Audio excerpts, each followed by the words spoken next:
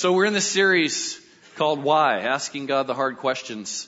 And as we have jumped into this series, I have found there's no shortage of people asking God hard questions. And one of the things I love about doing this series is that it seems like it's given people permission to talk about the hard stuff in their lives, the questions that they have, what they're going through in their lives.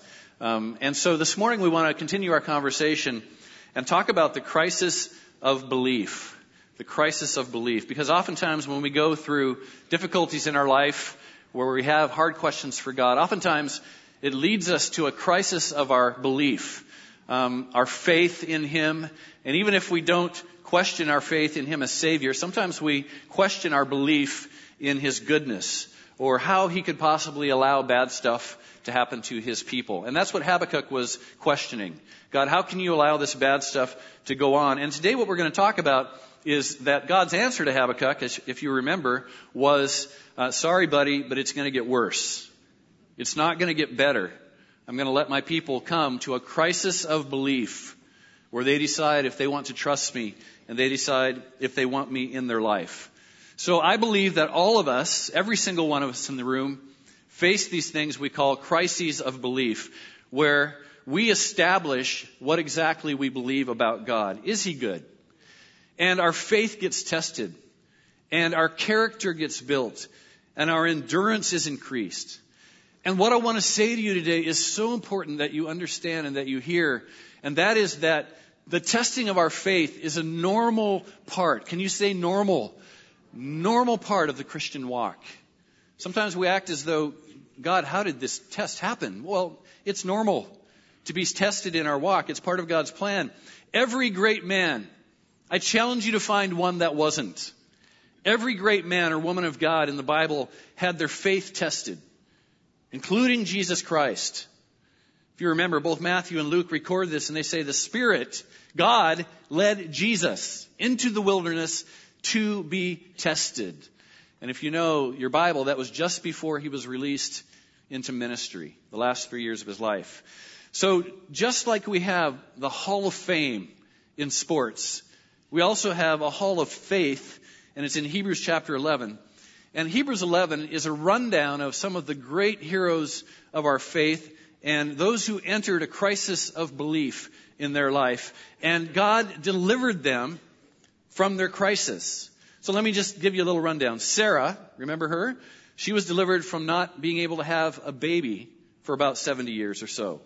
And then Abraham was delivered from the crisis of having to lay their first son, Isaac, on the altar and sacrifice him. Jacob was delivered from years of sorrow, thinking his son Joseph was dead.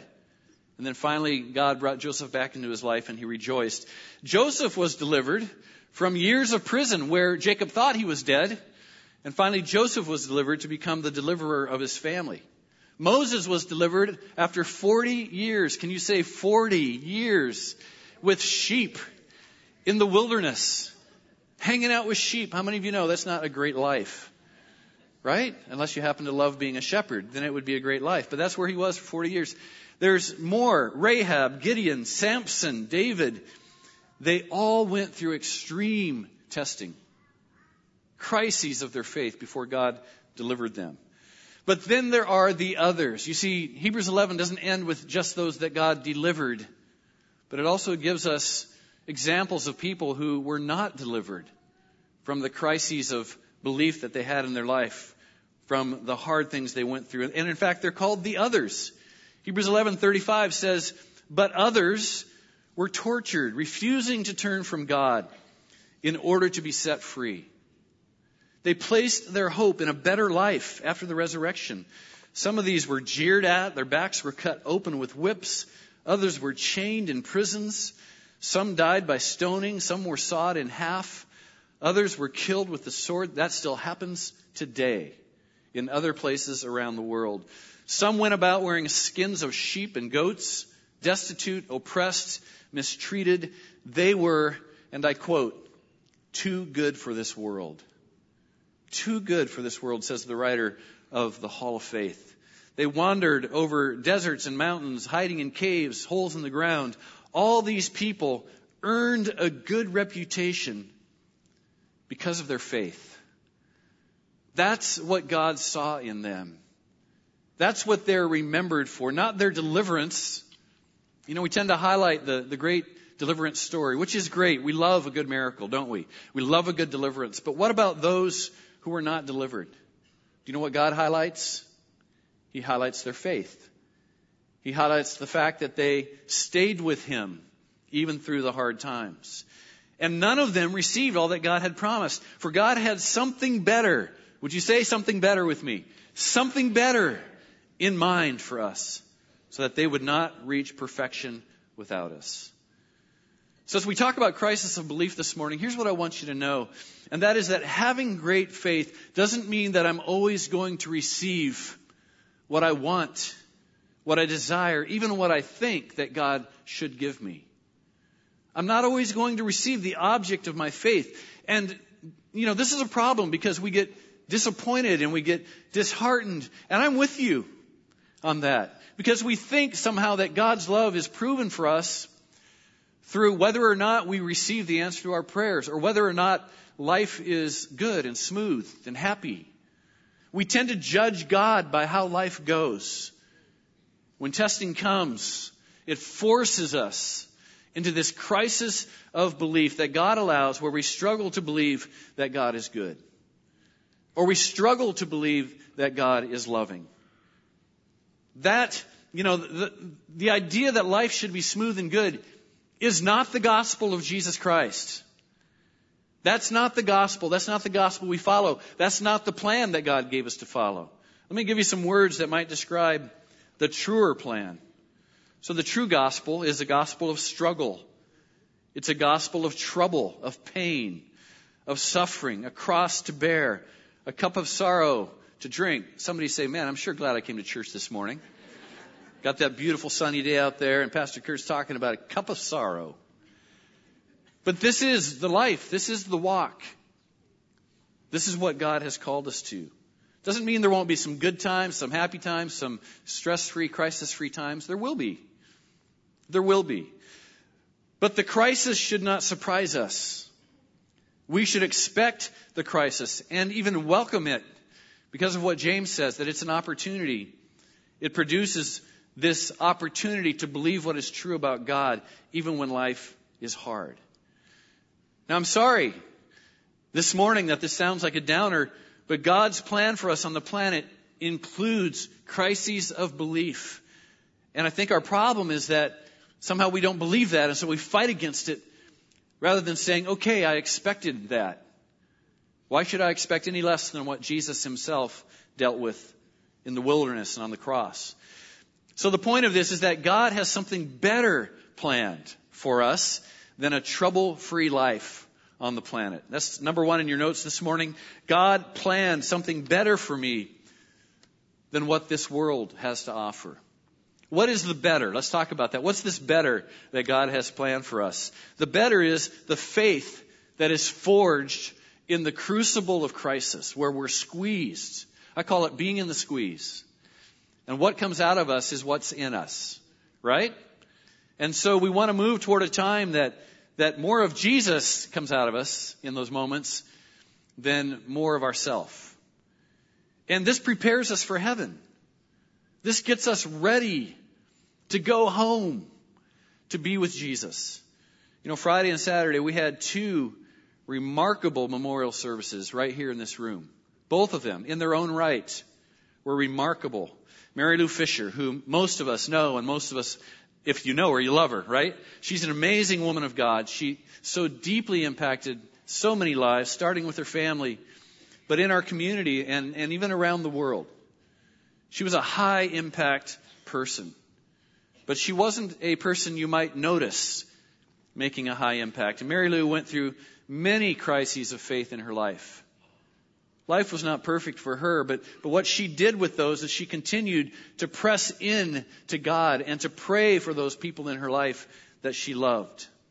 She believed God was good, even when life was hard. And she let God live through her daily, even though she might have been in a crisis at the moment. Her legacy of impact in this community is immense. You may not know it, but what she contributed in prayer, I'm actually a little worried that Mary Lou is gone. Some of you all are going to have to step up a little bit and fill her shoes, because she is truly a prayer warrior. She's a prayer warrior. So step up. So there's Mary Lou. And then there was Sid Barron. What a remarkable story of a Dutch immigrant who came to Linden, and quite possibly the greatest, in my mind, one of the greatest entrepreneurs that has ever been in this area. And if you read his story, it's just remarkable. Many of you enjoy praise radio. Let me see. Who listens to praise? A few. Just a few, right?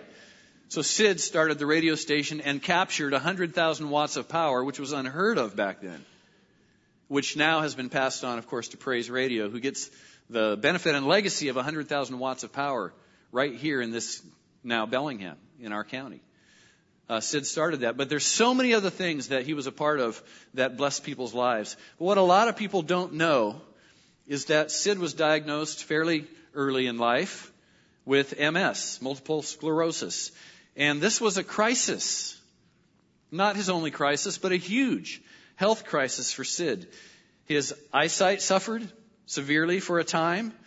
And as a teenager working for Sid, I worked in his store, I can remember him wearing gloves on his hands because the nerve endings of his hands were impacted by MS, so that everything that he touched caused him a great deal of pain. And so in the middle of summer, I can remember him wearing gloves on his hands. I can remember him on the tennis courts behind Mike's house, Mike Hollander, playing tennis with Mike with gloves on his hands because he refused to quit, but the pain was so great that he would do what he could to lessen the pain. But here's the thing about Sid. He continued to place his trust in Jesus. He did what he could to fight his condition, and he invested deeply in people over the years. Individuals, mostly young men who he mentored. I was one of those men who benefited from cheeseburgers from Sid on Saturday at lunch, lunchtime at the store. And we would just chat. We would just talk. He had this way of pulling out of you what was in you. Great mentor to a lot of people. Years later, another crisis entered his life when his daughter Julie was struck and almost killed by a car that was driven by a drunk driver. And it took her months and months and months to recover. And Sid could have lived a life in bitter resentment, angry, getting vengeance. But when Julie recovered, what they did was the two of them spent years on a panel that would go and speak to people that had been arrested for drunk driving and tell their story to try to help these young drivers never want to repeat. They used their pain to change lives. That's what I'm talking about. That's what I mean by how do you respond in a crisis of belief? How do you respond when life is falling apart around you and the people that you love the most are in incredible pain? How do you respond in those moments? That's what we're after today. And Sid, in some of his last moments before going home to be with Jesus, cried out the name of Jesus with his pastor as he got ready to go home. He trusted Jesus with his life. And I believe that's really what life is about, is learning to trust Jesus through the ups and the downs of life. Learning to trust Jesus as we encounter crisis after crisis, getting us ready for the better that he has prepared for us, a deepening of our faith, an expanding and a healing of our character, and getting ready to go home and be with Jesus. So we read on in Hebrews chapter 12, just after this hall of faith, verses 1 through 4, it says, "Therefore, since we are surrounded by such a huge crowd of witnesses to the life of faith, let us strip off every weight that slows us down, especially the sin that so easily trips us up, and let us run with endurance the race that God has set before us. We do this by keeping our eyes on Jesus, the champion who initiates and perfects our faith. Because of the joy awaiting Jesus, the greatest hero, he endured the cross, disregarded its shame, and now he has seated in the place of honor beside God's throne. Think of all the hostility that he endured from sinful people. Then you won't become weary and give up when you hit your crisis. Think of Jesus, what he endured for us. And that can really help us as we decide how we're going to respond in our crises of life. And then I love what the writer finishes with. After all, you have not yet given your lives in your struggle against sin. So here's what I believe. I believe every one of us are in our own race, and I prefer to see it as an obstacle race. There's obstacles in our life. Anybody ever have an obstacle or two that you've had to overcome or surpass in your life? Yeah. Every obstacle we face is a part of our own race, and it's kind of designed with us in mind. And each obstacle provides a crisis for our belief. Another chance to believe that God is good and to invite Him into this race that we're running as we go from crisis to crisis. And that's number 2 in your notes this morning. That God is perfecting and authenticating my faith through crises of belief. Why do you have to go through hard stuff? Because God is perfecting us. And God is even authenticating the fact that we are truly a follower of His. It's a great question. How do you know that somebody's a follower of Christ? Right? Only God really knows, because He sees the heart. But there's some clues, I think. And I think one of the clues is that we see how, as life goes on, we see how they or us, how we respond in the crises of life. Do we trust our Savior? And really, life should be a progression of trusting Him more and more through crises. What we really believe about Jesus comes out in the encounter, right? So Becky, who leads us in wonderful worship almost every weekend, and we know her as the worship director, right? The worshiper. She is also a marathoner. She's a marathoner. Now, did you know that about Becky? You didn't know that about Becky, did you? She's a marathoner. How do I know that? Because I see her out training. Well, you say, well, lots of people run. No, Becky's on a schedule of running. She's on a schedule of running. That means that she increases her mileage. She increases her time. She trains. She pushes through the pain of each increase or each increment as she trains for marathons. But the other reason I know she's a marathoner is because she has completed a marathon or 2 or 3. Got number 4 coming up, right, in Bellingham.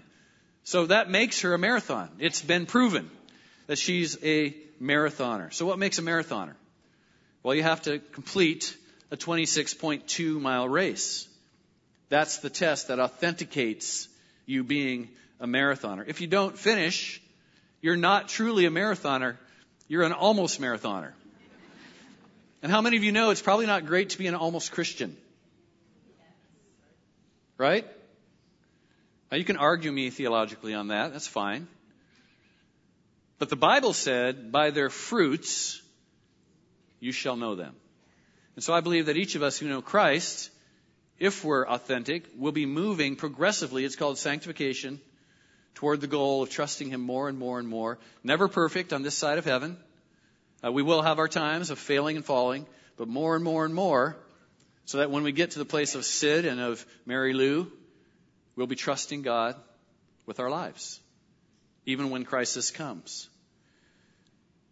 So there's a training program that lasts months and months. It has milestones, 2 miles, 5 miles, 10 miles, 15 miles, and it builds your endurance. And every time you pass one of these milestones and live to run another day, you're a little bit closer to completing a marathon and getting the prize, right? The fact that you finished. And by the way, that's what God says to us. He wants us to finish. It's really not about how perfectly you run or how fast you run. It's really about finishing the race. So Peter said, all praise to God, the Father of our Lord Jesus Christ. It's by His great mercy that we've been born again because God raised Jesus Christ from the dead. Now we live with great expectation. And we have a priceless inheritance, an inheritance that's kept in heaven for us, pure, undefiled, beyond the reach of change and decay, beyond crisis. And through our faith, God is protecting us by His power until you receive this salvation, which is ready to be revealed on the last day for all to see. So what are we running for on this planet, on this earth? We're running for the prize. And we overcome obstacles in our life. We have crises in our life that we overcome with God's help as we run. Now, here's the thing. If you look at marathons, Once you train and once you prepare and once you're running the race, you're still not crisis free. The marathon itself provides several crises in your life as you run it. There's one I want to mention. I guess at about 2 hours average for people, the body begins to break down. It begins to run out of glycogen, which is sugar, stored sugar, and it begins breaking down the protein now in the muscles and the tissues of the cells. And eventually, if this continues, your body will shut down to protect your brain. Because apparently the brain's the most important organ. I don't know. What do you think? So the body will do that. And so what you have to do is you have to start feeding your body some nutrients as you run. And so that's why you see these nutrient stations along the way. And that's why people pack these little tubes of glucose, that they can take while they run about every 15 minutes to avoid what they call bonking. I'm not kidding. That's the technical term. Bonking. Hitting the wall. Within the marathon. For fast runners, it happens at about mile 20. For people like me, it'd be about mile 3. You know what I mean? Which is exactly why I don't run marathons. We'll never run a marathon. And just like marathoners, we need times of nutrient, of refreshment, of restoring in our lives. And again, I've covered this extensively. Those are times of worship, of prayer, being in the Word, having daily nutrient refilling times in our life so that we do not hit the wall and we do not become bonkers. That's why we take in those nutrients. So Peter says in verse 6, so be truly glad. There is wonderful joy ahead, even though you must endure many trials for a little while.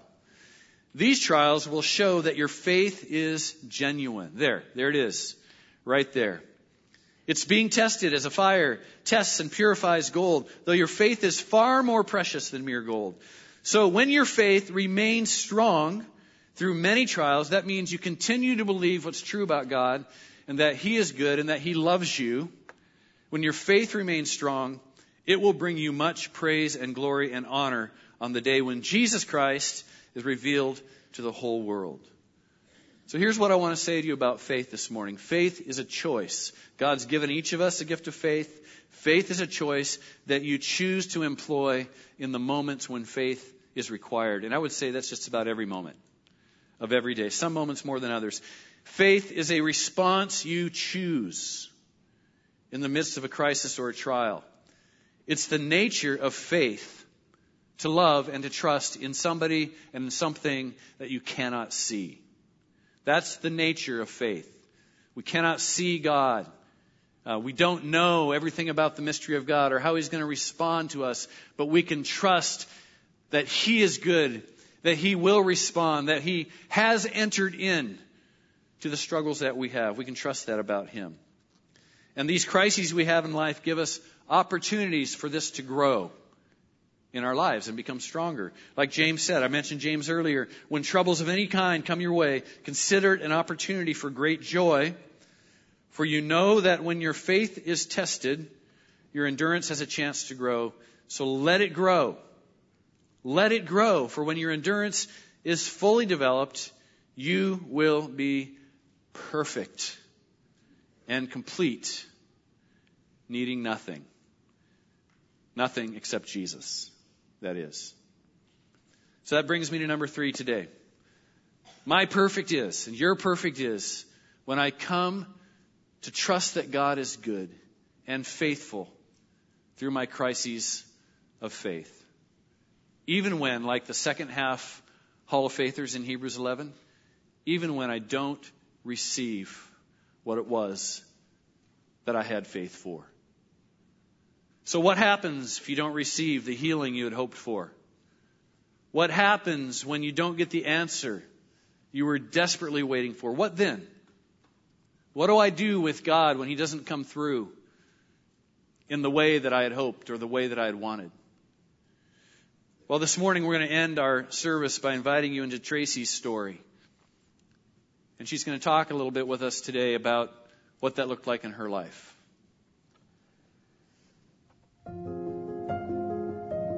It's hard to get your identity outside of cancer. Like, cancer is not me. I am not cancer. I have cancer. I think the biggest thing I've struggled with emotions and with people is they assume that if you look good, Like if you have hair, you feel good. And that's not the case, at all. I'm the oldest of 3. Both my parents are in the medical field. We kind of joke about it, my siblings and I, that we grew up in the fire station and the hospital because those were our playgrounds a lot of times. And we grew up boating, going out to the San Juan Islands. Being out on the water is a special time for my family and for me. My parents, grew up in the church. Their installation of faith on us was super important. I always thought that my parents, especially my dad, being that he was in the hospital working in the fire department, that he was indestructible. When he got cancer, I realized that that life wasn't guaranteed. I realized that, God, I can't do this on my own anymore. And I want you to be the source of my strength, not anything I can muster up on my own. That's really when faith became kind of my own. I wanted to know the Bible. I wanted to not know it like a Sunday school answer kind of a thing, but I really wanted it to become part of my life. So I chose to go to Bible college.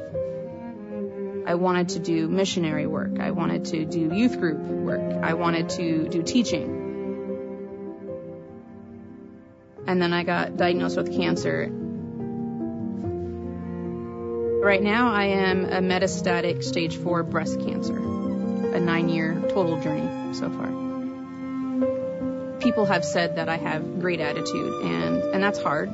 People don't see, they see what they want to see. They don't see, when you're sitting at home by yourself, they don't see the inside emotions. They don't see the fear. They don't see I want to do this today. I want to be normal, and I want to do something normal, but I can't do that.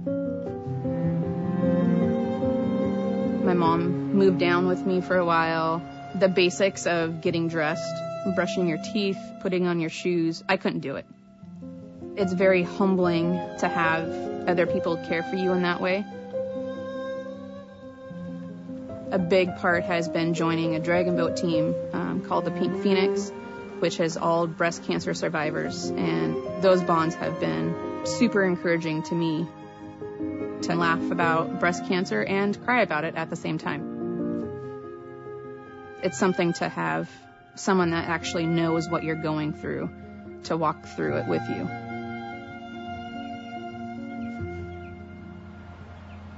My church has a mission house. When I was diagnosed with cancer, my church allowed me to move into that house for a couple months. That was a huge, huge blessing. There was many times I would just go into the sanctuary and pray or yell. There's been a lot of growth for me at the church, and a lot of just those inner questions that I asked of myself.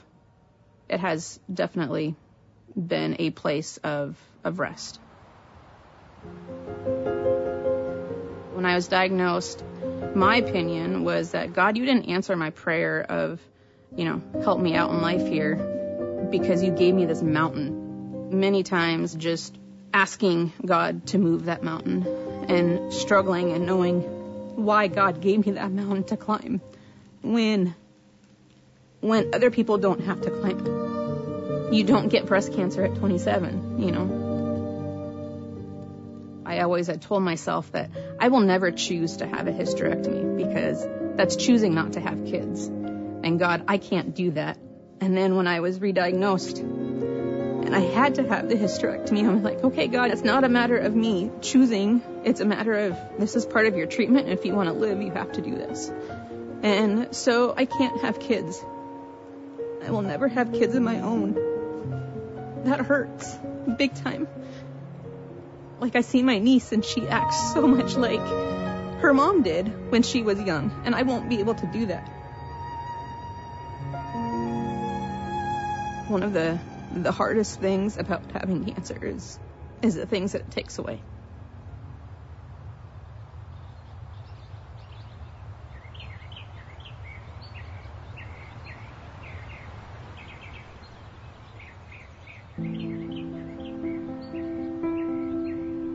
that mountain that I thought was cancer, that I really wanted him to just move, God changed that, and he said, it's not a mountain that I want to move. I want to move you closer to me. We're going to go up this thing together, and I'm going to hold your hand. And when we get to the top, the view is incredible. And there may be other mountains and valleys along the way, but you're not doing this alone.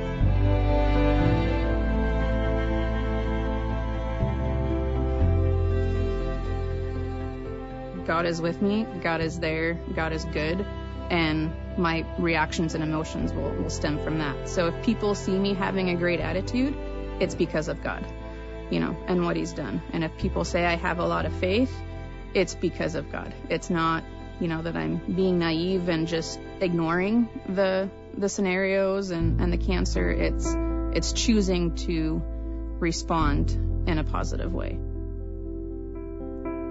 Cancer has been a huge blessing. I lost a lot, but he gave me so much more.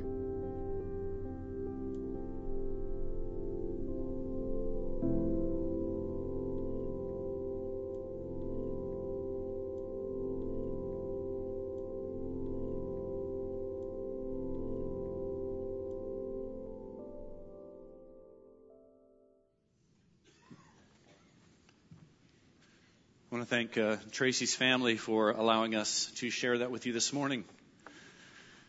I just felt like it was such a powerful testimony of what do you do and where do you go when the answers don't come. And I just love the way that she has put it. And I love what she said. It's not a mountain that I want to move. I want to move you closer to me. And I do believe that that's what happens as we go through crises in our life, that it gives us the opportunity to move so much more closely to the Lord than we would. And so this morning, what we want to do is just end with a time of worship, give you a chance to respond to Jesus. And you may remain seated, you may stand, whatever you would like to do. But I want to encourage you this morning that as you think about people in your life going through crisis, maybe yourself going through crisis, think about, what is it I believe about God in this moment? Is he good? Does he love me? Those are the hard questions. And so we invite you to do that this morning. 2 songs, just going to take a little time to soak and enjoy this time with Jesus.